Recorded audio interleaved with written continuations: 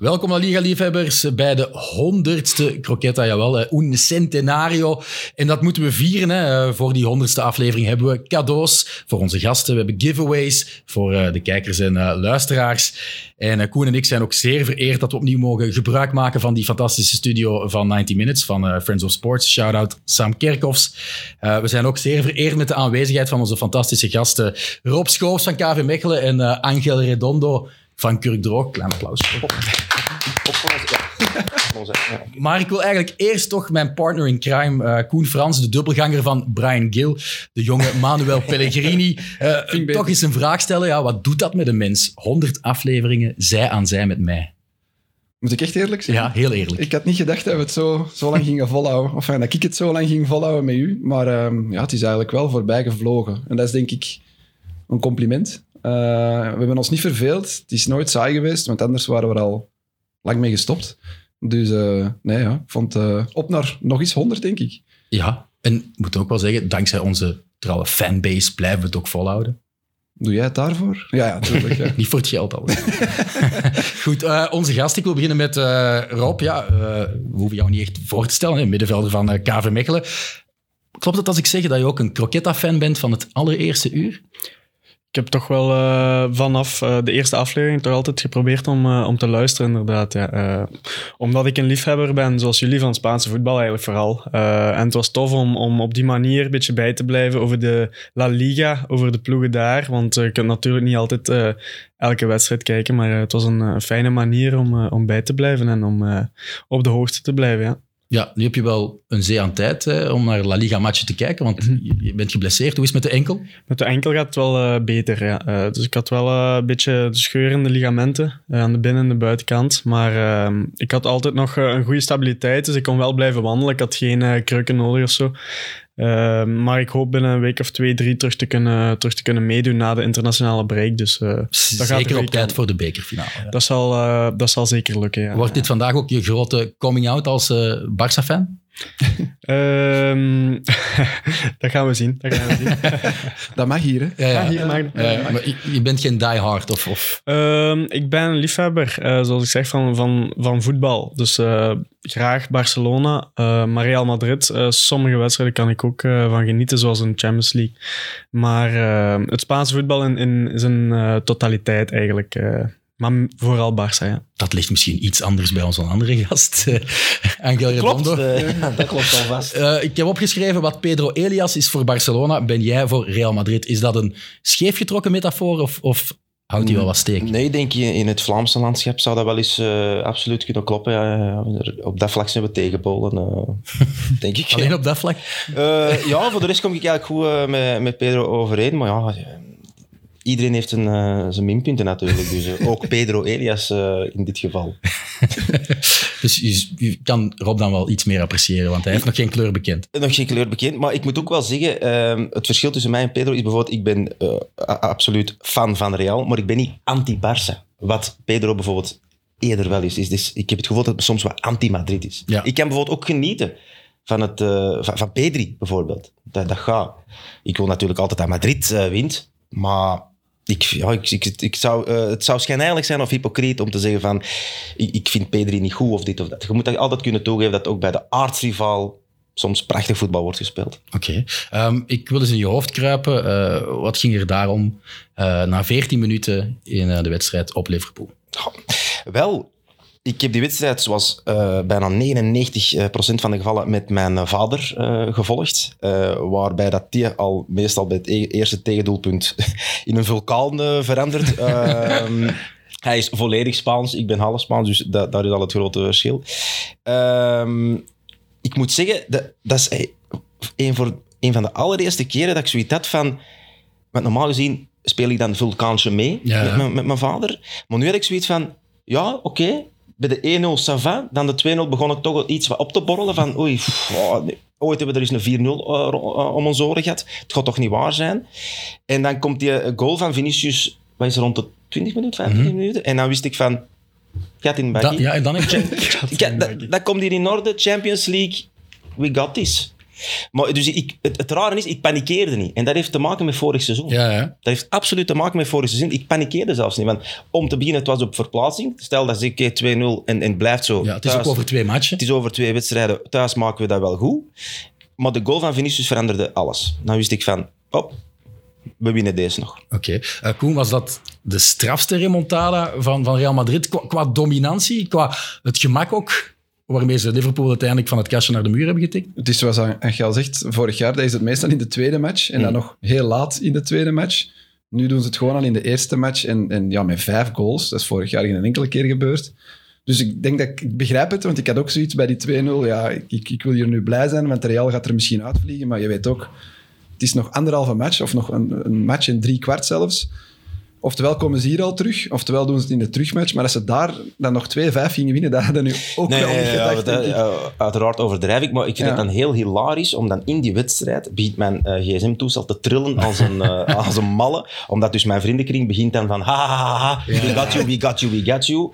En dan wordt het na een half uur ineens zeer stil bij mij op mijn gsm. En dat vind ik top. Daar geniet ik dan ook weer van. Maar je haalt de gram dan niet van wie laatst lag de beste. Uiteraard. Dan beginnen de memes te komen. Ik heb dat ook lang gedaan tijdens matchen van Real. Dom. Naar vrienden sturen van Real Madrid supporters. Als ze achterkomen, maar dat komt altijd als een boemerang terug. Nooit Maar je hebt bijgeleerd. Ja, nu stuur ik niks meer tot de match gedaan is. Heel slim. Ja. Mijn vrienden leren dat niet. Maar is er nu niemand nog aanwezig die Liverpool enige kans nog geeft? Gezien de huidige vorm toch ook wel...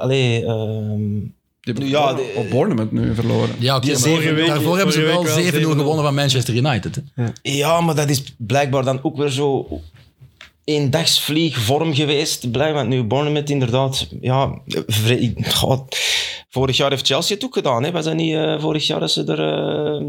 1-3 op... Nee, 0-3 op een bepaald moment. Dan was het ook nog bibberen en beven. Dus Real is Real. Het kan altijd. Ik hoop gewoon niet dat ze met een mentaliteit beginnen van het is binnen. Het begint gewoon met het is 0-0 en... Let's go. Dat kan toch echt niet meer mislopen, hè? Ja, maar nu het weer al niet meer gejinxed. mislopen. Nee, dat kan echt niet. Maar zo begint dat, hè. Chelsea stond ook 0-3 voor, hè, vorig jaar op een bepaald moment. Ja. Dus ze winnen 1-3 op Chelsea en die staan 0-3 voor. En Real heeft nog goal nodig op dat moment. Ja. En ik denk dat het aan die buitenkant Die voelt. buitenkant van Maar zo'n scenario lijkt me nog wel mogelijk. Maar Real zal dan toch over de streep trekken. Dat denk ik wel, ja. Ja, maar... Voor u. Om van mijn vader zijn gezondheid alsjeblieft. Gewoon rustig, gat in bekkie. Je speelt dat matchje uit en... volgens mij moeten ze 1 keer scoren en dan is het gedaan. Okay. Dus Liverpool gaat wel beginnen met nog wat hoop, denk ik.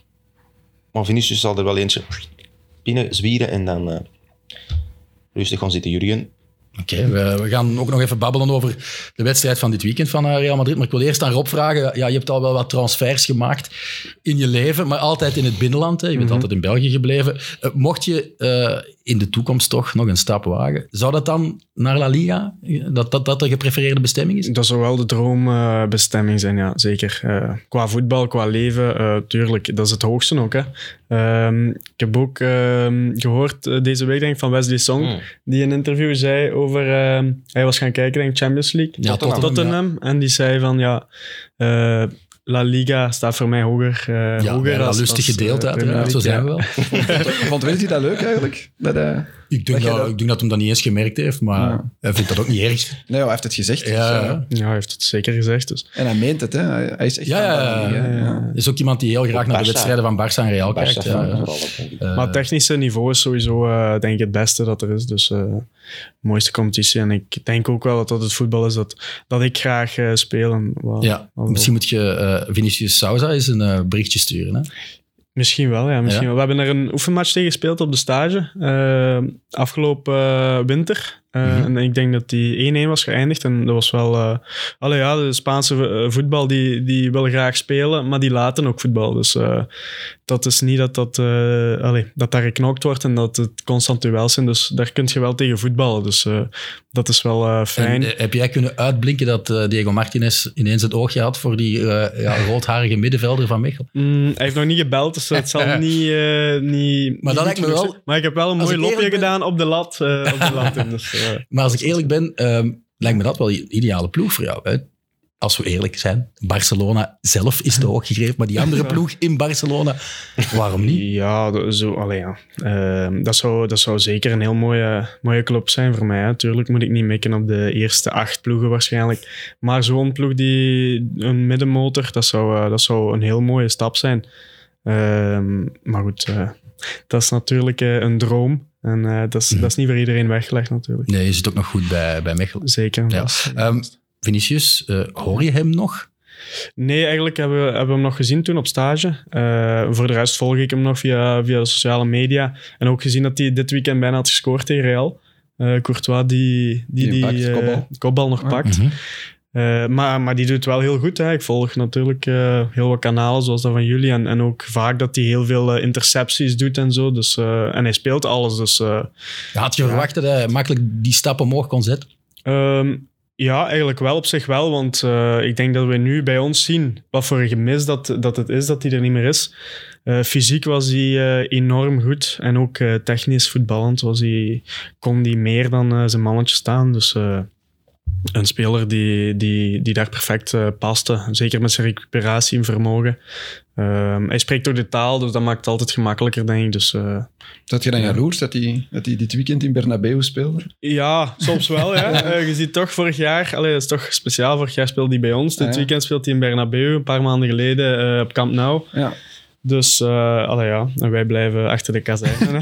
Dat is ook mooi. Ja, zeker. Ja, ik heb een heel uitgebreid brugje gemaakt om ons eerste giveawaytje te voor te stellen aan de fans. Dus we hebben van Eleven Sports zowaar een shirtje gekregen. Het is het shirt waar Vinicius Sousa in speelt. Ik was aan het denken... Met de nummer? Het is dus gewoon een home clubshirt van Espanyol. Ik was aan het denken aan een heel moeilijke quizvraag.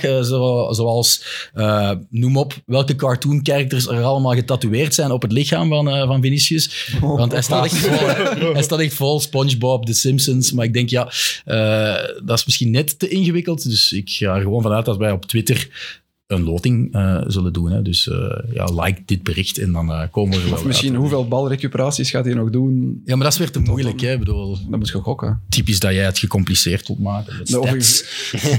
Jij doet de giveaways. Ja, voilà. Er was een lichtpuntje in de 3-1 nederlaag, weliswaar van Espanyol tegen Real Madrid.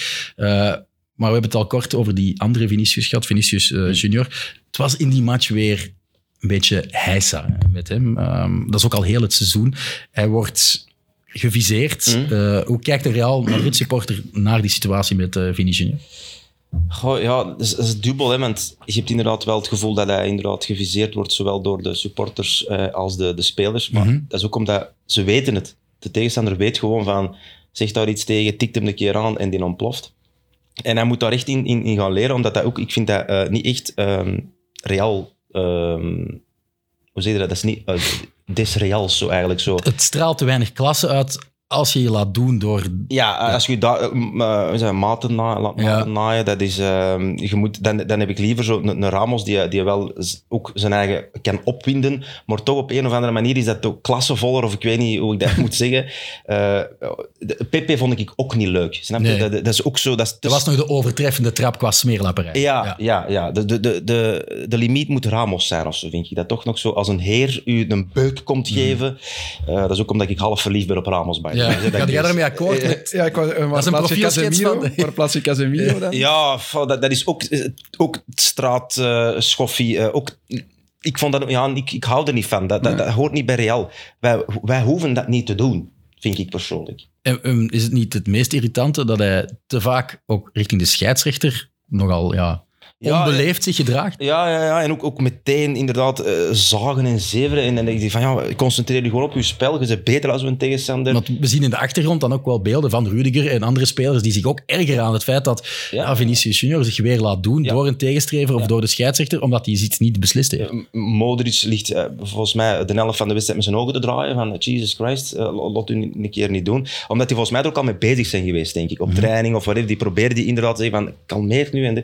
Maar als het als het in u zit het in u, denk ik. Maar het is misschien ook wel een excuus dat hij onwaarschijnlijk veel trappen moet incasseren. Ja, maar daar begint het mee. Ja. En dan moet inderdaad, het is een kunst om dan rustig te blijven. Dat hebben Messi, Hazard, Ronaldo ook allemaal meegemaakt en die reageren daar nooit op. Ik wou net zeggen, ik kan spreken met Hazard, die heeft het zo vaak meegemaakt, hetzelfde typen, en ze zitten er toch samen. En ook spelers als Modric en Benzema die daar rondlopen, die moeten toch impact hebben op een jonge speler als Het is vooral zoals Angel zegt, hij heeft het niet nodig, want hij is potentieel, of dit seizoen is hij volgens mij de beste in La Liga. Iedereen heeft er schrik van. Ja, de tegenstander begint gewoon te bibberen als hij aan de bal komt. En vroeger dat voornamelijk als hem ruimte had, maar nu begint het ook op de korte ruimte vaker en vaker te lukken.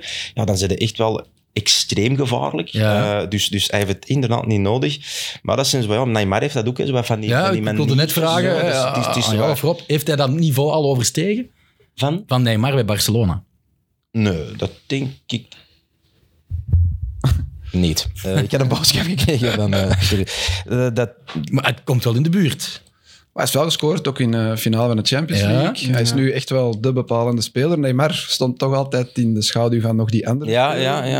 Hij staat nu niet meer in de schaduw van Benzema. Hè? Absoluut niet. We moeten er meer en meer op rekenen. Dus, maar ja, ik weet niet, op een of andere manier vind ik Neymar toch completer of zo. Ik weet niet wat dat dan weer is. Zoiets dat je niet kunt beschrijven. Maar ik ben super blij dat het de speler is aan het worden die we allemaal hadden gedacht. Dat hij alleen moet hij een filter krijgen. Hij moet inderdaad zo... dat uitdagen. Hij moet kalmer zijn. Wat hem heeft geleerd voor doel, vroeger was hem helemaal altijd zo zeer chaotisch voor doel. Dat heeft hem geleerd. Nu het andere aspect ook nog eventjes leren van rustig. Scoren en zwijgen. Ik denk dat hij ook nog, om voorbij Neymar te willen gaan, dat hij ook bij de nationale ploeg nog moet in die hiërarchie. Ja, hij heeft daar maar 2 doelpunten op. Want zo, op denk 2K ik. Dus, was die redelijk anoniem eigenlijk. En draait eigenlijk alles rond Neymar. Hè. Dus, maar niet vergeten, hoeveel jaar is hij? Ja, 22, dat zo? Onderaan de 20, ja. Ik denk Vinicius, ik denk 2 of 23. Die gaat het wel verder, gewoon een jonge gast, verder schoppen als Neymar. Ik denk dat hij ook wel het gezicht wordt van de Goddelijke Canaries naar de toekomst toe. Dus, zeker. Oké. Die is wel gedisciplineerder, denk ik wel. Op een of andere manier. Die wil het inderdaad verder schoppen. Hij is minder in de discotheken te vinden. In de discotheken, volgens mij heeft een betere trainingethiek. Dat denk ik wel. Die heeft meer de ambitie om een soort legende te worden. De verjaardag van zijn zus valt niet midden in het seizoen. Die gaan niet naar Rio de Janeiro. Dat denk ik wel, inderdaad. Maar dat is misschien ook wel omdat hij omringd is daar bij Real door allemaal mannen die weten wat het is om te winnen. Ja. Champions League te winnen, altijd opnieuw. Modric, Benzema. Ik denk wel dat die hem daarbij wel helpen. Hè. Ja. Marco Asensio scoorde ook nog in de blessuretijd, de derde Real-goal. De geruchtenmolen is opnieuw aangezwengeld. Hij zou zijn contract niet willen verlengen. Er is al lang een flirt met FC Barcelona. Hij kan dan gratis overstappen. Hoeveel pijn zou dat doen om dat te zien gebeuren? Een paar jaar geleden zou dat meer pijn doen, eerlijk gezegd. Het is omdat je nu ook... Je hebt de aanstormende Rodrigo. Asensio geraakt zo niet vast in die ploeg. Liever niet natuurlijk, maar ik zie ook liever Asensio elke week spelen dan. Want wij kunnen dat blijkbaar, wij zijn de Real Madrid dan, kunnen dat niet meer garanderen. En dat vind ik voor een speler als Isco bijvoorbeeld, vond ik dat ook echt pijnlijk om zo die te zien verkommeren op een bank. Nu is het nog pijnlijker hè, voor Isco, want hij vindt geen ploeg. Ik snap niet wat daar gebeurt. Ja. Dus, Je zag die dan ook gewoon verdikken met hoe minder dat hij speelde. Ja, een mentaal probleem ook bij Isco. Ik ken niet anders, want die komt van een van de beste spelers tijdens de Champions League finale naar dit. Het is nog niet zo heel lang geleden, dus dat is volgens mij een mentaal probleem ook. Heeft hij nog een club nu eigenlijk? Nee. Er was iets van dat hij naar Union Berlin zou gaan. Ja, maar dat is niet doorgegaan. Dat is afgeketst op het laatste moment. Nu waren er recent dan kleine geruchten dat hij bij Betis zou tekenen. Maar ook wel straf zou zijn als je net bij Sevilla je contract hebt laten ontbinden. Maar het ging eigenlijk over Asensio. Sorry. Ik wil nog van Rob weten, jij als kenner van Barcelona, hij is toch sterker dan bijvoorbeeld Ferran Torres, denk ik? Ja, maar het is wel zoals Angel zegt, bij Real heeft hij nooit echt die stap kunnen zetten, hoewel dat iedereen wel ziet zijn kwaliteiten eigenlijk. Hè. Je ziet weinig spelers bij Real die zo linksvoetig en zo kunnen trappen naar de goal. Ja. De goals die hij maakt is wel fantastisch vaak. Zo een eeuwige belofte of zo. Dat is zo Hij kan die laatste stap niet zetten om echt... Maar hij heeft ook een knieblessure. Een voorbereidingsmatch tegen Arsenal. Ja. Niet alleen de kruisbanden, maar ook de meniscus tegelijkertijd afgescheurd. Een jaar uit, hè. Ja, dat heeft... Een voorbereidingswedstrijd in Amerika of zoiets. Ik heb dat nog live gezien toen, via een kanaal dat we niet gaan noemen. En daar heeft hem eigenlijk... is hem precies nooit helemaal van...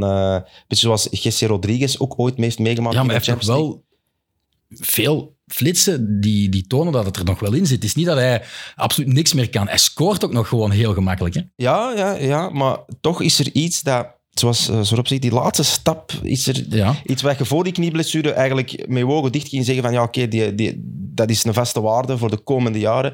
Is er toch iets gebeurd dat hem heeft afgeremd? En ik denk dat dat die 10% is, dat door die blessure dat hem niet meer kan geven, dat echt nodig is voor Real of op het hoogste niveau te shinen. We gaan in deze 100ste aflevering eens echt lang over Real babbelen, zodat we de verwijten dat we een Barça-podcast zijn niet meer... Ik kan net zeggen, dat is lang geleden dat we zo lang over Ik heb nog stukken Real klaarstaan. Dat maar komen. Maar ik wou wel nog zeggen over Asensio, dat ik het wel raar zou vinden moest hij bij Barça komen. Is dat echt concreet trouwens? Dat is al maanden al een stuk. Ik zie het precies niet voor mij. Maar het is wel zoals Michael zegt, hij is wel beter dan Ferran Torres bijvoorbeeld, die nu toch regelmatig moet opdraven. En waar ik echt niet warm van word. Dus. En een prachtig afstandsschot inderdaad. Ik denk van een van de betere. Ik zie hem eerder naar Premier League. Meer krachten. Arsenal of zo zie ik hem graag. Eerder. De Reyes-route, ja. De Reyes. Niet helemaal Reyes, hopelijk. Dat is iets te luguber. Goed, Benzema heeft nog goede cijfers, maar ik heb toch het gevoel dat de Ballon d'Or winnen een soort vergiftigd geschenk is. Het lijkt een beetje dat het vuur wat minder laait. Nu zit hem om te taken volgens mij, want dan presteert hij op best. Dus ik ga op Instagram nu een post doen dat wat ik gezegd heb, niet klopt. Ja. Maar de cruciale matchen in de Champions League komen eraan. Dus. Ben's time komt nu, maar hij heeft ook niet alles gespeeld dit jaar. Hè. Ik heb nu even gecheckt op een of andere site. Hij is veel geblesseerd, maar hoeveel van die blessures waren echt blessures, denk ik dan? Want dan zeggen ze, parte medico, hij is vermoeid. Dan is dat gewoon Benzema die zijn vingertje opsteekt. Ja, deze week niet, hè, Carlo. Denk je dat?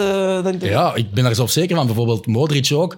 In de wedstrijd tegen Osasuna was het omgekeerd. Hij ging normaal rust krijgen. En hij zei, nee, ik wil spelen. En dan moest Ancelotti luisteren. En dan stond hij in de basis tegen Osasuna. Goh, ja. Ik denk ook wel niet dat Benzema zo is. Dat is een winnaar. Volgens mij wil hij alles spelen. Ja. Dat lijkt mij ook Ronaldo. Misschien gewoon een beetje de tand destijds. Hè. 35. Ja, die wordt 36 dit jaar, denk ik. Ja. Dus voor een spits wordt dat wel lastiger en lastiger. Hij heeft wel een goede cijfers. 15 wedstrijden, 11 keer gescoord in La Liga. 5 in de Champions League, 2. Maar dat is scorebordjournalistiek. Ik bedoel, je moet al een blinde zijn, eerlijk gezegd, om niet in te zien dat hij niet het niveau haalt van voor. Nee, maar op een bepaald moment heeft hem, 2 jaar lang of zo, heeft hem eigenlijk echt boven zijn niet kunnen wil ik niet zeggen, maar boven natuurlijk gepresteerd in alle geval.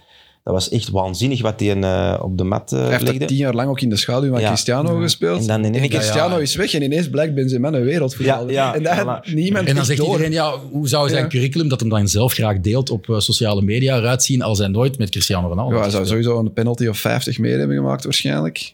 Dus hij had betere cijfers gehad. Ja, en die heeft nog heel lang in balans gelegen met Higuaín en Van Toussaint. Dus pas de laatste jaar dat iedereen die inderdaad zo echt als een weergaloze voetballer ziet.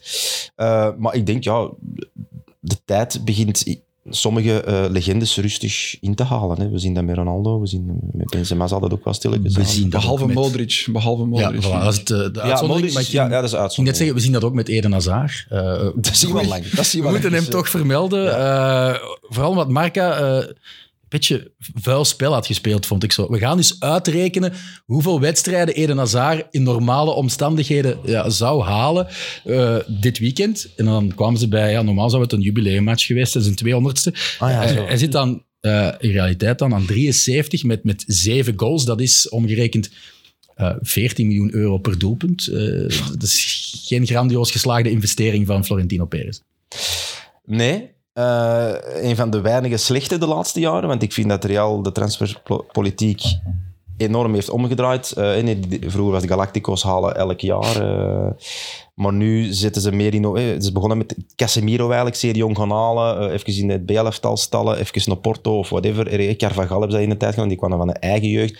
Een jaar of 2 ergens uitlenen, terughalen en dan Fede Valverde. Asensio hebben ze dat ook gedaan. Zo. Dus ze merken wel... Perez merkt wel van tegenover die Sheiks kunnen we precies niet meer echt... winnen. Hè. Zie nu Mbappé, is daar een goed voorbeeld van.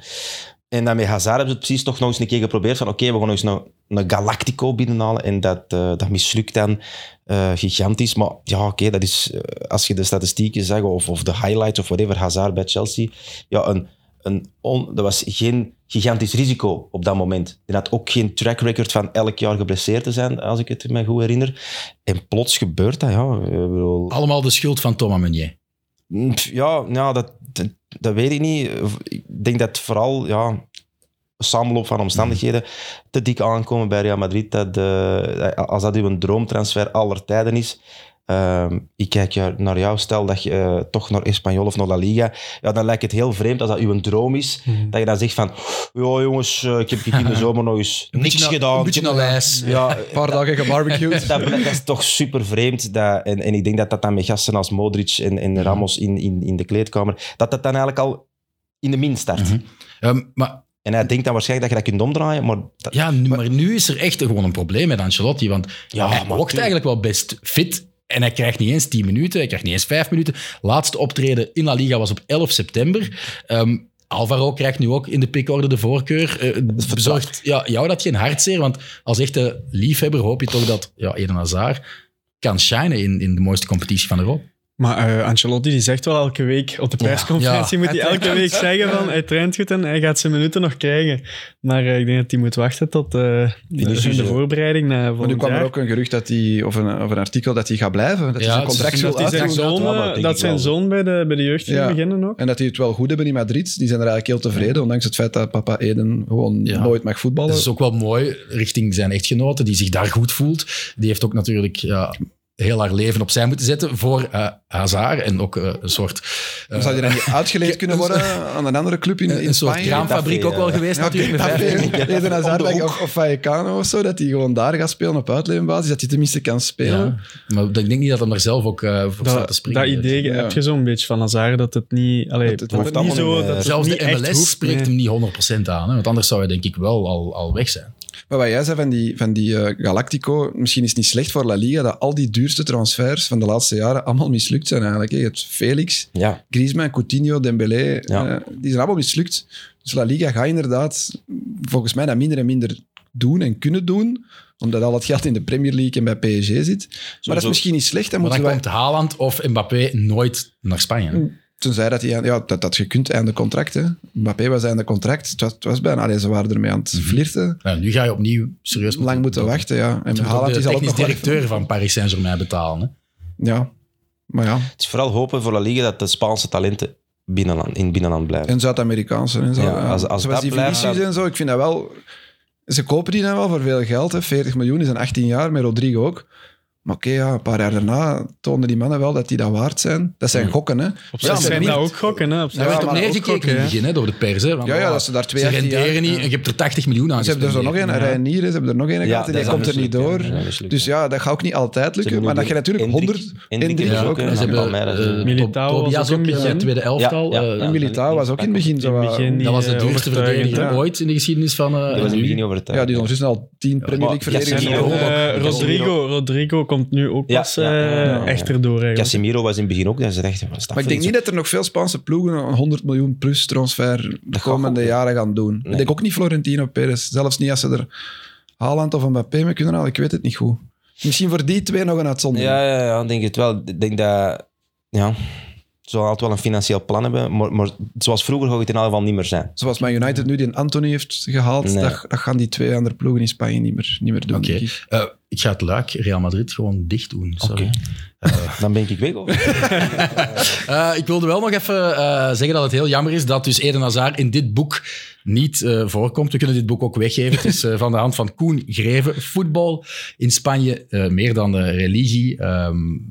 Koen is een luisteraar van Croquetta en een NRC Handelsblad-correspondent in Spanje geweest. Zeer mooi boek, dat gaan we ook via social media aan een gelukkige dus weg. Kan je elk kwartier een prijs? Ja, voor alle dode momenten op te vullen. Ja, je mag zeker eens bladeren. Hè. Achterflap. De achterflap. Ja, meer lees ik niet van boeken. En dan leggen we het terug weg. Ik lees. Goed, over Barça dan. Hè. Barcelona heeft ook geproefd van de overwinning dit weekend. Het was weer maar met 1 doelpuntje. Dus ze hebben 0-1 gewonnen op het veld van Athletic Club de Bilbao. Achter Koen hangt een shirtje van Athletic Club van Iñaki Williams. Die dacht nog de gelijkmaker te hebben gescoord. Maar iedereen dacht dat. Tevergeefs. Maar ik wil eigenlijk eerst aan jou vragen, Koen. Je hebt een paar stats opgezocht over de zakelijke aanpak van Barcelona. Oei, ja, ik heb ze nu niet bij, maar ik weet het ongeveer wel uit het hoofd. Ik denk dat in 2023 al de 8e keer was dat ze met 1-0 winnen. Dus dat is nog maar 2,5 maand, het kalenderjaar bezig. En dit seizoen in La Liga al de 9e keer. Het record is 12, denk ik. Mm-hmm. En zo, er zijn nog van die records die ze wel kunnen breken. 19 clean sheets al voor Ter Stegen. Nog maar 8 tegengoals. En het record is 18 in een heel seizoen. En ze zijn toch al over halfweg. Dus het is allemaal zo, het zijn cijfers die je niet verwacht boven te moeten halen als je over Barcelona spreekt. Maar eerlijk gezegd, als fan zal het me nu even worst wezen. Sorry. Hoe zat het met balbezit eigenlijk gisteren? Want in de Classico was dat een schande eigenlijk. Hè? Ja, in die ene Classico. Hè, want in de Classico in Saudi-Arabië waren ze wel meer balbezitten. Dat weet ik eigenlijk niet gisteren. Dat heb ik nu niet opgezocht, sorry. Maar ja, Rob... Maar ja, het is gewoon vreemd dat ze Maar het is verdedigend. Ja, het is resultaatvoetbal toch? Ja, het is niet... Want bijvoorbeeld de vorige match thuis, Valencia winnen ze ook 1-0. Daar zijn ze wel super dominant. Spelen ze de hele tijd op de helft van Valencia. Het is vaak ook wel vreemd dat het maar 1-0 was gebleven. Maar op verplaatsing is het vaak wel gewoon net die ene kans, net dat 1 doelpunt maken en voor de rest gewoon alles dicht houden. Het is toch wel de bedoeling van Xavi om het voetbal gelijk onder Guardiola verder te doen. Hè? Dominant zijn. Dat zegt hij altijd, ja. Dat lukt niet echt. Spanje is wereldkampioen geworden met ook allemaal maar 1-0'tjes. Ja. Dus dat was, Xavi was toen de architect van dat team. En toen sprak iedereen ook over tiki-taka, wauw, Spanje. Maar dat was ook heel zakelijk. Hè? Dat is super zakelijk, maar die verdedigen in balbezit. Ja. Dat is eigenlijk misschien ook de filosofie van Xavi een beetje. Van, zolang dat wij de bal hebben en de rest kan er niet aan. Maar wat er gebeurde in die Classico in de Copa del Rey, daar zei hij wel achteraf, dit willen we niet, maar 30% balbezit. Ja. We willen echt wel dominant spelen, zoals toen ik speler was, maar Real was gewoon beter. Die zegt dat ook gewoon. En we spelen hier tegen een goede ploeg, Real Madrid.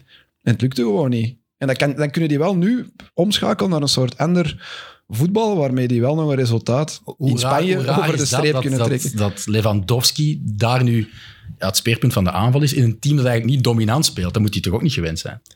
Ja, niet gewend zijn ook niet, maar ik denk ook dat hij hem nog niet echt de topspits is bij Barça, dat hij bij Bayern was. Hè. In de Champions League heeft hij tegen Bayern München zelfs toch enkele grote kansen gehad. Nu gisteren ook. Nu bal te ver van de voet. Bal te ver van de voet. Dus ik denk ook dat het, als Lewandowski zijn klasse zou laten zien, zoals de voorbije jaren, en elke bal met zijn ogen dicht binnentrapt, dat Barça veel sneller en veel makkelijker 2-3-0 zal winnen. Maar haal zijn doelpunten weg en er zijn veel 0-0. Hè? Dat valt ook wel mee, want jij komt er altijd mee af. Die is topschutter, maar met 15 goals. Dat is niet zoveel. Ja, okay. Er is gewoon geen enkele. Ik wil er nu ook niet degene zijn die eerst Benzema onder de grond steekt en dan Lewandowski. Ken je eigenlijk wel iets van voetbal? Ja. Maar goed, jij bent er wel nog niet van overtuigd. En ik vind wel dat hij zo waardig is. Rob ook niet. En ik denk dat... Het is zoals hij zegt, bij Bayern scoorde hij er 50. Bij Bayern op een onwaarschijnlijk hoog niveau speelde. Hè? Op het niveau van Messi en van Ronaldo toen zelfs bijna stond altijd. Hè? Dan ging het over de ballen door. Je verwacht toch dat hij tegen de mindere goden in Spanje gewoon rustig een hat-trick maakt. Dat is maar heel dat voetbal van Bayern München was eigenlijk gestoeld op... wij dollen met de tegenstander en Lewandowski werkt af. En dat is bij Barcelona wel niet het geval. Hè? Nee. Te weinig dit seizoen, dat is waar. En ondanks dat het dus moeilijk gaat en ze weinig scoren, scoort hij nog wel zijn doelpuntjes. Hij is nog altijd topschutter nu in La Liga. Nogmaals, wel maar met 15 goals. Dat is echt niet veel, hè, na 26 speeldagen. Andere jaren stonden er daar al gasten. Messi, Ronaldo met 30 of zo. Hè, dus. En in Engeland loopt er nu ook een rond die er al bijna 30 heeft. Dus ja...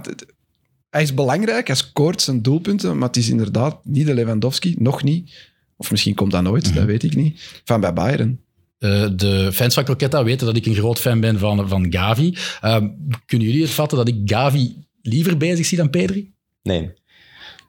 Ik ook niet echt, nee. Allee, ik kan het wel ergens zien. Hij heeft een andere stijl Grinta? en zo, dus Grinta. Ja, gisteren ook weer die kopbal. Perfecte mix, vind Die ik, kopbal op de grond. Ja, dat is toch Toen geweldig. maar één speler. Doet Araujo dan is de Koen daar een kwartier over bezig. Ja, dat is waar. Ja. Nee, ja, het is een andere voetballer. Ja. En, hij is technisch, denk ik, en qua vista net niet Pedri. Nee. Net niet, Nee. maar hij is... Maar hij komt al in de buurt en hij koppelt dat dan aan verdedigende intensiteit. Dus super complementair. Hè. Ik denk dat Ja, ja. Spanje en Barcelona daar een duo hebben voor 10 jaar. Hè. Dat is het geweldige daaraan. Je moet ze ook niet vergelijken, vind ik. Ik denk dat we dat met Xavi en Gavi Iniesta... met Xavi kunt vergelijken en Pedri per se met Ja, maar Iniesta. toen Xavi en Iniesta op hun piek waren we het ook niet aan het discussiëren van wie is nu de beste. Geniet gewoon van die allebei. En je ziet nu wel, zonder Pedri...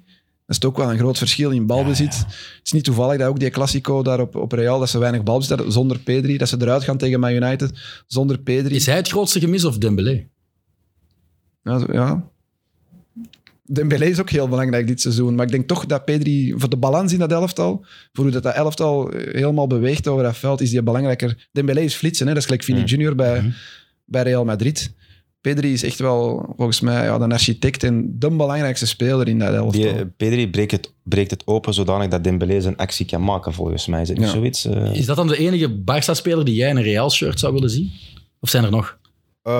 Ik weet wat jij van Busquets vindt, als Spanjaard ook. Want dat is toch een legend ook van Spanje. Ja, maar ik zeg, mijn broer is Barcelona-supporter, dus ik heb ook in de tijd heel veel naar Barcelona gekeken. Barcelona is Spanje. Ik kan er echt van genieten. Pedri, ja, absoluut. Want er zijn ook gesprekken geweest, denk ik, in der tijd, om die mogelijk naar Real te halen. Dat zou mijn eerste keuze zijn. En voor de rest denk ik inderdaad nu... Ik vind Busquets ook trouwens fantastische spelers. Hè. Ik snap niet dat mensen erop haten, eerlijk gezegd. Maar dat is ook omdat dat mijn soort voetbal is natuurlijk. Hè. Voor mij moet een verdedigende middenvelder of whatever. Zo. Dat moet niet allemaal Sturm und Drang zijn. Dat mag zo Pirlo-gewijs, Busquets-gewijs zijn. Sergio Roberto komt er niet in, denk ik. Bij jou. Nee. Maar bij mij ook niet. Nee. Ik vind die dat Balde, dat vind ik wel links de Ja, maar opvolger. daar zit wel de zwakte van Real Madrid, denk ik. Linksachter. Ja. Beide backs, hè. Maar daar hebben ze iemand voor gehaald nu. Garcia, denk ik. Frank Garcia of zoiets. Van Rayo Vallecano. Dus dat is ook wel... Die, nog wel jong, maar die kan ook wel precies, denk ik, iets forceren. Camavinga staat daar nu vaak, hè. Hij liet zich van het weekend pakken in de rug. Ja, maar Mandy of Mindy of Mandy, whatever, die is vaste waarde normaal gezien, maar dat is ook niet, ik vind dat ook net niet real materiaal. Ja, maar bij Barça is ook nog een beetje de discussie. Wie is de rechtsback bij Barça? Dat is ook, de rechtsback, dat is Koundé of Araujo. Araujo, maar dat zijn ook centrale verdedigers. Eigenlijk. En nu Nacho is bij ons de depaneur links, rechts. Dat is, die was wel fantastisch van het weekend. Maar dat is onwaarschijnlijk hoe het hij eigenlijk altijd elk jaar moet invallen een paar wedstrijden, 10, 15 wedstrijden. En met welk strijdershart. Ja, dat is zo altijd een 6 op 10. Nee, nu dat een fantastische assist. Hè? Maar de voorbije jaren, je weet wat je daaraan hebt. Ja, en die gaat altijd vol. En het is dat geen is basisspeler, maar je kunt er altijd op rekenen. Je hebt zo'n mannen echt nodig. Dat is absoluut... De echte uitblinker bij Barcelona is Marc-André ter Stegen, maar ik denk niet dat je die gaat ruilen tegen Thibaut Courtois. Onmogelijk. Maar toch wel straf dat ter Stegen nog maar 8 doelpunten heeft binnengekregen. Maar ik heb altijd wel een goede keeper gevonden. Ook. Maar hij heeft wel slechte seizoenen gehad. En het gekke is nu dat hij in La Liga... Ik zeg het, die match gisteren...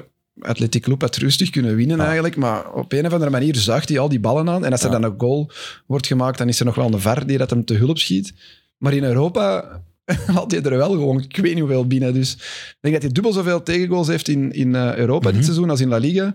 En ze hebben 3 keer meer matchen in La Liga gespeeld. Dus die heeft er 16 of 17 binnen in Europa. Maar we mogen echt wel maar concluderen dat de beste keepers van heel de wereld actief zijn in Spanje. Dat zijn nu de 2 beste van de wereld. En dan heb op je dit nog moment. Oblak. En je hebt eigenlijk daaronder nog goede keepers buiten bij Betis. Dat is een... Het probleem is dat als je niet naar La Liga kijkt, dat je dat niet denkt. Want Ter Stegen, ik zei net, die laat in Europa alles binnen. En Courtois heeft geflaterd tegen Liverpool. Ja, en Oblak is niet voorbij Club Brugge geraakt in de Champions die zijn League. gesneuveld in de groepsfase van de Champions League. Dus als je alleen maar op het Europees voetbal afgaat dit seizoen, dan zou je dat niet zeggen. Maar als je die wekelijks ziet spelen in La Liga, dan zou je dat denk ik wel wel moeten Maar Spaanse concluderen. ploeg doen het sowieso slecht in Europees verband nu. Hè. Dit seizoen, ja. Real Madrid is eigenlijk een beetje de hoop. Ja. En dan Villarreal, Er maar... zijn nog heel veel actief in de Europa League en de Conference League, maar ze zijn Allemaal goed verloren. Ze hè. gaan Ja, allemaal, ze gaan er Ja, allemaal Real uit. Betis en Sociedad gaan sneuvelen. Villarreal zou het in principe tegen Anderlecht wel moeten kunnen afmaken. En dan heb je En nog Real zal Real ook nog zeker. door, en ja. Sevilla zitten er ook nog in. Sevilla, die hebben een goede uitgangspositie. Sevilla. Ja, die ook zo'n heel vreemd seizoen bezig. Ja. Maar misschien kunnen Thuis ze- winnen ze gemakkelijk. Maar ja. Heel bizar. Dus, maar normaal gezien in deze stadions zijn de Spaanse ploeg nog ietsjes comfortabeler in Europa. Dus, Ook door Atletico, hè. Ja. Dat ze die groepsfase niet overleefd hebben. Met, Ja, en zelfs niet derde Brugge. geworden. Hè? Zelfs niet derde. Nee, dus, Maar dat, is Lang wel een, dat is wel gewonnen. een zege geweest. Hè? Want volgens mij speelt Atletico Madrid de jongste weken het beste voetbal van Spanje. Dat is heel raar. En zelfs in die 6-1 overwinning tegen Ja, je Sevilla... verkijkt je op die ene match. denk Ja, ik. nee. Ook Ja. in de Ja. 2 wedstrijden tegen de stadsgenoot. Kijk naar Ja. die eerste helft. Ja, dat is wel waar. Die waren wel goed. Dat is waar. Ook in de Copa del Rey, waar ze uiteindelijk nog na verlengingen zwaar verliezen. Die eerste helft was wauw. Was echt... Kokke gaf passen naar voren. Dat heb ik al jaren niet meer gezien van Kokke. Witzel deed het goed. Hey. Ja, maar niet in die eerste wedstrijd. Maar dat was de grote fout van El Cholo om Morata eruit te halen en Witzel als een soort extra stoplap in te brengen. En dan ging het ineens de dieperik in. Maar inderdaad, in de 6-1 tegen Sevilla, waar hij startte, was hij onopvallend degelijk. Dat is Witzel. Ja. Beetje in zijn rol als bij de Rode Duivels vaak. Hè. Ja. Goed. Maar Michael heeft het niet Ik voor. vind niet meer dat je die moet oproepen, maar ja, misschien is de Rob altijd dezelfde mening toegedaan als Koen. Ja, ik ben ook benieuwd. Ja. Ik denk wel dat hij er nog zal bij zijn. Ja. Speelt ook bij Atletico, dus denk het wel. Ik denk dat we dat vooral niet mogen onderschatten. Oké, hij is niet altijd basisspeler geweest, maar hij is wel nog een topclub. Oké, hij zit nog niet meer in Europa, maar dat is een topclub in Europa en hij speelt daar. Hij traint daar, hij staat daar regelmatig in de ploeg. Je kunt toch niet zeggen dat hij ineens bij Pulderbos speelt en niet meer mee kan bij de Rode Duivels. Zijn WK was slecht, hè? Dat heb ik hier ook altijd gezegd. Maar Maar ik heb ook wel genoeg wedstrijden van hem gezien dit seizoen waar hij heel veel doelpunten op zijn kap heeft. Omdat hij hij is nooit de meest winbare geweest, laten we eerlijk zijn. Maar echt gewoon mannen laat lopen. En ik denk, ja, maar normaal lost je dat op door positiespel, organisatie en zelfs dat lukt niet meer. Maar ja, ik ben misschien streng. we zullen ik zien vond of het ook Tedesco wel dat raar. ook zo gezien Ik vond heeft. het toch ook wel raar nu, vorige week dat interview van zijn vader, dat hij zei, want hij krijgt toch nog minuten. Hij heeft vorige week gespeeld in die 6-1 overwinning en tegen Real is hij ook ingevallen. Dat hij zei dat... Maar er is wel een lange periode geweest dat waar Witzel, hij niet meer titularis was. bij de trainer is gaan aankloppen en gevraagd heeft wat het probleem was. Is het echt zo gegaan? Dat heeft Dat heeft de papa gezegd in Ik de denk niet dat media. El Cholo de coaches willen wil net gaan kloppen, we gaan zeuren. Ja, dat Axel, haalt niet van- rustig. Ja. Ja. Goed. Angel, ben je wat bezorgd? Want de laatste 2 Classico's werden gewonnen door het team van Koen. En Rob Koens. Maar Rob geeft het nog altijd niet. Nee. Een beetje schoorvoetend misschien. Maar, Straks misschien. Ben je bezorgd of denk je de resterende 2 confrontaties gaan nog winst opleveren? God, bezorgd. Ik denk, de eerste, de 3-1 was in de Super de Cup. Ja. Daar was Barcelona inderdaad wel verdiend de winnaar, denk ik. Dat was met P3. Ja. Echt, hè. Nu, de laatste wedstrijd, dat was zuinig voor Barcelona-termen. Ik denk dat als we de competitie nog enig leven willen inblazen, gaat het van de Madrileense clubs moeten komen. De Atletico komt ook nog op bezoek. Wij komen nog op bezoek. Dus dat wordt zeer belangrijk dat daar toch punten worden gepakt. Ik denk dat Real het kan om daar te gaan winnen. Maar ja, cliché, het zal moeilijk worden. Maar als ze hier verliezen, is volgens mij de competitie wel over. Oké. En dan gaat het ook nog moeilijk worden in de Champions League. En dan kan het wel eens het laatste jaar worden van Carletti, denk ik, Ancelotti. Die je dan gaat moeten afzwaaien en plaatsruimen voor Raúl. En ik zou Ancelotti nog graag even willen houden. Ook. Maar Raúl is toch geen slechte vervanging? Nee, maar op een of andere manier... Ja, oké. beetje, Ik vind het straffen zijn, denk ik, toch al... hoe lang zijn we bezig? 40, 45 minuten, denk ik. En nog geen enkele steek naar Barça en de scheidsrechter en omkoping. En... Nee, daar heb ik genoeg klassen voor. Hè. Ik ben niet Vinicius Junior of zo. Hè. Maar ik ben wel eens benieuwd naar uw mening hè, van El Caso. Van Barcelona? Ja. Ja. Ja, de VAR bestond toen nog niet hè, in de periode dat ze het hebben gedaan. Dus, Nee, ja, maar ik heb het vooral dus over die Bartomeu en Negreira, die vicevoorzitter van de scheidsrechter. Ik zou dat vooral heel flauw vinden om dat als topclub te moeten doen. Allee, je bent jarenlang een van de betere clubs van Europa geweest. Heb je nu echt dan nodig gehad Moeten we nu echt gaan geloven dat hij want was het ook in Europees verband of enkel in La Liga? Enkel in La Liga. Ja. Dus de 6-1 van PSG blijft dan overeind. Er is niks gebeurd. Alright. Maar zo zijn er ook veel matchen van Real die je kunt bovenhalen in Europa. Maar ik denk dat we daar ook niet mogen vergeten. Dat het is wel maar wij hebben nooit alleen maar vals Barcelona. gespeeld. Zeker niet in tijden van Franco. We hebben nooit vals gespeeld. Ja, maar ik bedoel, Wij zijn zo niet. je moet niet zo ver gaan in het verleden, volgens mij. Als één club dat doet, moet dat toch ook bon ton zijn bij de andere grote teams in Spanje om... Ja, we kennen iemand binnen de scheidsrechterscommissie en die kan wat consultancy voor ons. Natuurlijk gebeurt dat. Je zou super naïef zijn om te denken dat dat nooit gebeurt. Alleen als het nu zo flagrant zou kunnen bewezen worden, ja, dan is dat wel even zo slikken. Bij Juventus is dat ook ooit eens gebeurd, denk ik. Daar is het echt wel bewezen. Daar is het bewezen. Bij Barça is bij KV Mechelen niet bewezen. Ja, maar dat is vervelend voor spelers en supporters. Die hebben daar aan zich niks mee te maken. Nee. En zolang dat er niet zwart op wit bewijs op tafel ligt, gaan die altijd blijven zeggen... Bewijs het. Het is vooral allemaal mondeling gebeurd, blijkbaar, die consultancy. Ik denk niet dat je naar Ernst & Young kunt gaan. Maar er waren toch ook bedragen betaald? Ja, dat zijn 7 miljoen. 10 jaar aan een stuk heeft hij 7 miljoen vergaard. Maar er is nergens... Ze hebben dat ontdekt in de boekhouding, dat hij dat inbracht, die Negreira, of zijn zoon bracht dat in. Maar er is nergens één papier waar hij zijn rapport op heeft geschreven. Want hij moest eigenlijk een soort karakterschets maken van elke scheidsrechter, zodat Barça-spelers wisten van daar kunnen we misschien wel eens wat harder zagen om een overtreding mee te krijgen. Bij die persoon moet je vooral uitkijken om niet met gestrekt been in te komen, want die is heel streng. Dat doen voor alle duidelijkheid alle clubs in Spanje, maar dan wel met scheidsrechters die al niet meer actief zijn. En Barça heeft hier nu de gigantische fout gemaakt om dat te doen met een vice-voorzitter van de scheidsrechtersfederatie die nog wel actief was. Dus denk ik bij Getafe... Maar ze deden het ook al eerder dan de periode Bartomeu. Hè, ja, maar aanvankelijk was het eerst... ook onder de huidige voorzitter Laporta hebben ze het ook gedaan. Hè? Een soort van profielschets. Bij de dat is wat die Negreira zelf heeft toegegeven. Ja. En wat Barça ook voor 7 miljoen euro, moet je toch iets meer gedaan hebben, denk ik dan. Dat is 500.000 per jaar, denk ik. Dat is toch redelijk veel om zo 3 rapporten voor scheidsrechtersadvies, ja. Maar er is een oud ref die dat nu bij Getafe doet. En ik denk dat hij daar ook... Die bedragen zijn ook uitgekomen. Die krijgt daar ook jaarlijks wel een aardige zakcent voor om aan de spelers van Getafe uit te leggen welke scheidsrechters hoe reageren op welke situaties. Maar dat is voor alle duidelijkheid iemand die niet meer actief is als scheidsrechter. Dus al die clubs zullen wel dat soort consultancies hebben. Maar ja, ik denk dat Barcelona vooral moet uitkijken.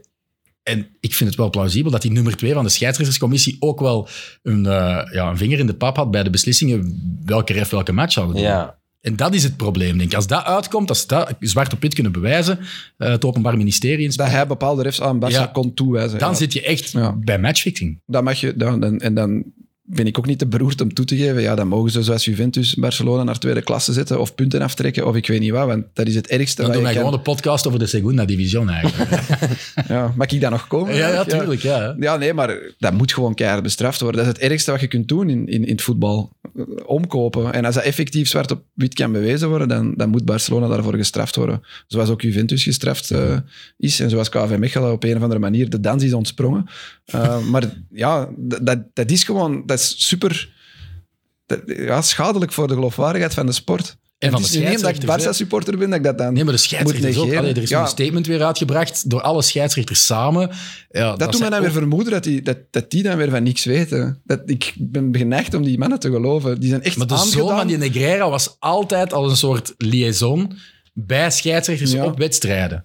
Dat is dan ook wel een beetje fishy, hè? Maar nu gaat dat dus echt door het Openbaar Ministerie worden helemaal uitgespit. Maar ja, ze moeten wel bewijzen vinden voordat er uitspraak volgen. Ze gaan echt nog bewijzen moeten vinden. Maar Barcelona is als entiteit nu beschuldigd of in verdenking gesteld. Bartomeu uiteraard ook, en die gaat in een bak belanden, denk ik. Dat zou ik niet erg vinden, want het is een verschrikkelijke voorzitter. Hij heeft er ook al eens ingezeten, dus dit is misschien wel gewend aan. Hij heeft toch ook social media tegen Messi en zo opgezet. Met van die... bedrijfjes in Uruguay en zo. Dat is echt een rare tweet. En die is niet goed voor Barcelona, maar ook gewoon niet voor het Spaans voetbal en de geloofwaardigheid. Het imago van het Spaans voetbal in zijn algemeenheid is hier niet goed. Hoe is die dan terug kunnen herverkozen worden? Ik ben geen socio, ik heb er niet voor gestemd. Ik weet dat niet. Nee, maar dan moet je toch zeggen dat ze in Barcelona er wel vertrouwen in hebben. Dat is allemaal politiek. Ik denk dat hij nog een beetje heeft kunnen verder surfen op zo... de laatste Europese opflakkering, 2015, Enrique. De treble, dan, want hij nam dan over. Sandro Rosell werd dan ook genoemd in Neymar-verhaal. Die wordt nu ook genoemd in dat Neymar-verhaal, maar hij was de rechterhand van Rosell, die dan zich verbrand heeft aan heel schandaal met Neymar. Die moest dan opstappen en dan nam hij over. En dan was er snel daarna een nieuwe verkiezing. En dan deed Barça het wel goed, won ze titels. En dan heeft hij daarvan kunnen profiteren om opnieuw verkozen te worden. Wat ik ook nog wel wou zeggen is, als ze effectief scheidsrechters hebben omgekocht om titels te pakken, dan hebben ze het wel slecht gedaan. Want in een van die seizoenen, ik heb het net gezegd, ik heb een filmpje gezien vanochtend, Los Robos del Real Madrid. In een van die seizoenen heeft Barcelona echt superveel flagrante scheidsrechterlijke beslissingen tegen zich gekregen. En hebben ze de titel uiteindelijk verloren naar Real. Die heel veel, dat was pre-VAR nog, hè. Dus een bal over de lijn en zo, dat kon er gewoon nog, als je dat wou, kon je dat ook door de vingers zien. En Real heeft wel veel over de kwaliteit van Real Madrid dan. Dat die beter hebben omgekocht, of wat wilde zeggen. Nog meer geld. 8 miljoen per jaar. Maar als je het dan doet, doe je het dan goed, denk ik. En dat hebben ze dan ook nog niet gedaan. Dus ik vind het allemaal zo... Voorlopig vind ik het allemaal moeilijk om te geloven. Maar als het echt zwart op wit kan bewezen worden... Ja, je bent geen socio, maar lever je dan wel je supporterskaart in als dat dan echt bewezen wordt? Of...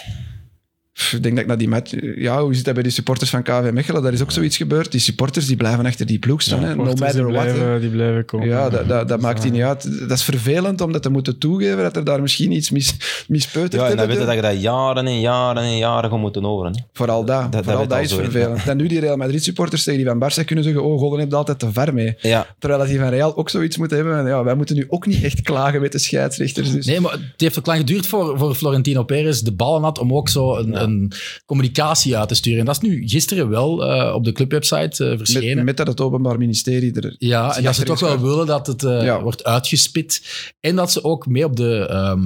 hoe zeg je dat? Mee de slachtofferrol willen inpalmen als effectief blijkt dat Barça beschuldigd wordt. De clubs in Spanje wouden met een gezamenlijk statement komen, maar 18 van de 19 clubs wouden dat ondertekenen. Dus ja, Barça niet erbij gerekend. Real wou dat niet mee ondertekenen lang.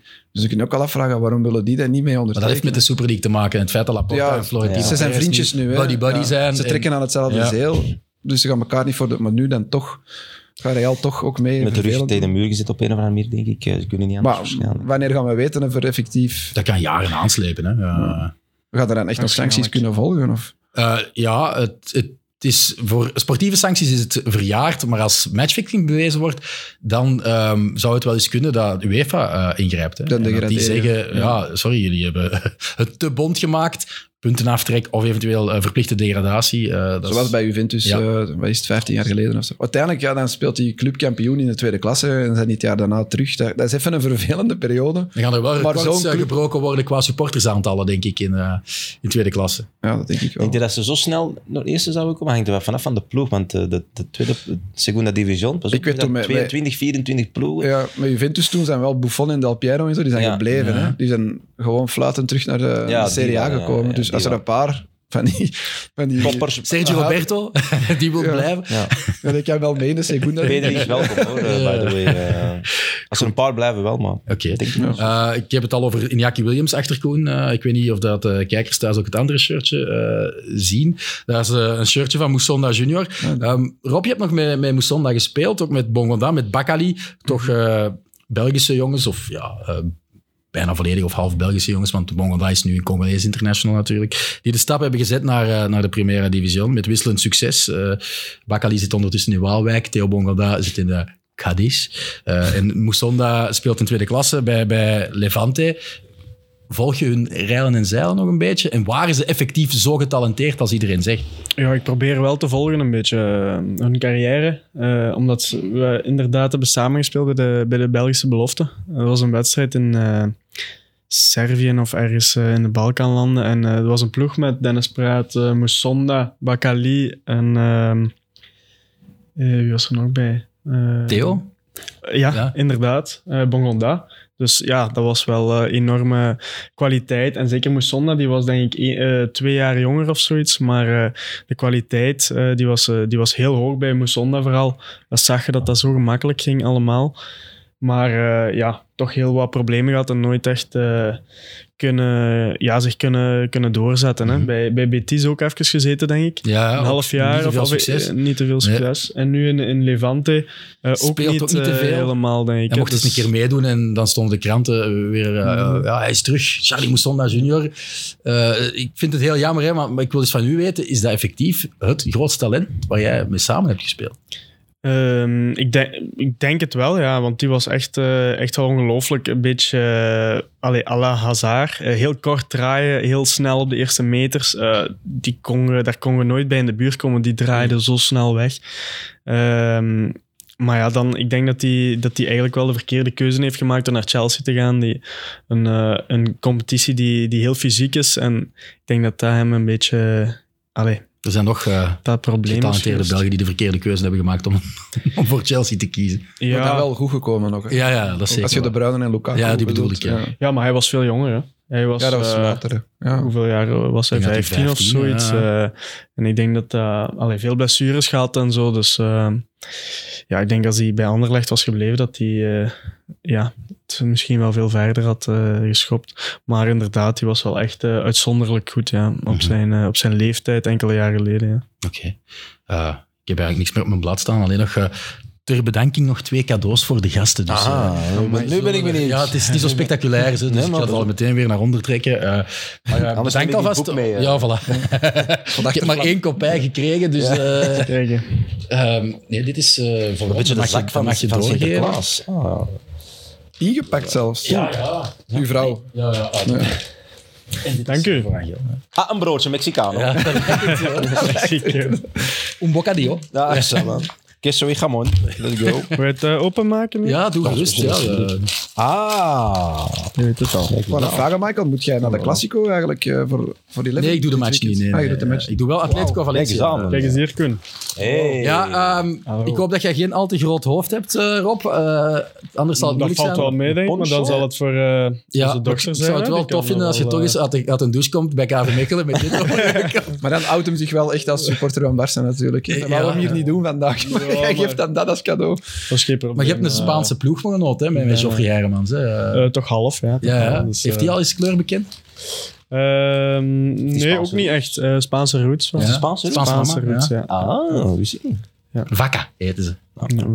Ja. En is die voor Real of Barça? Bakken. Dat ik het eigenlijk niet weet. Koen Spaans. Niet echt kleur bekend. Nee. Maar volgt hij ook La Liga, zo? Een beetje, denk ik. Niet heel... Maar als je hoofd ertussen krijgt, dan willen we eens een foto van in de kleedkamer. Ik heb een foto proberen te maken. Ik denk het niet. Ja, een drinkenbus. Voor in de fitness. Een prachtige drinkbus voor als ik nooit gewoon padellen. Kijk goed. Bij deze, jullie zijn hartelijk bedankt om naar hier te komen. Ik hoop dat het een beetje leuk was. Zeker en vast. Zeker en vast. Kijk cool. Vond jij het ook nog leuk na 100 afleveringen? Ja, prima. Goed, laten we hopen dat de kijker en de luisteraars, die ook nog via Spotify uiteraard kunnen luisteren, het ook leuk vonden. En de volgende afspraak met Croquetta zal na de Classico zijn. Tot de volgende keer.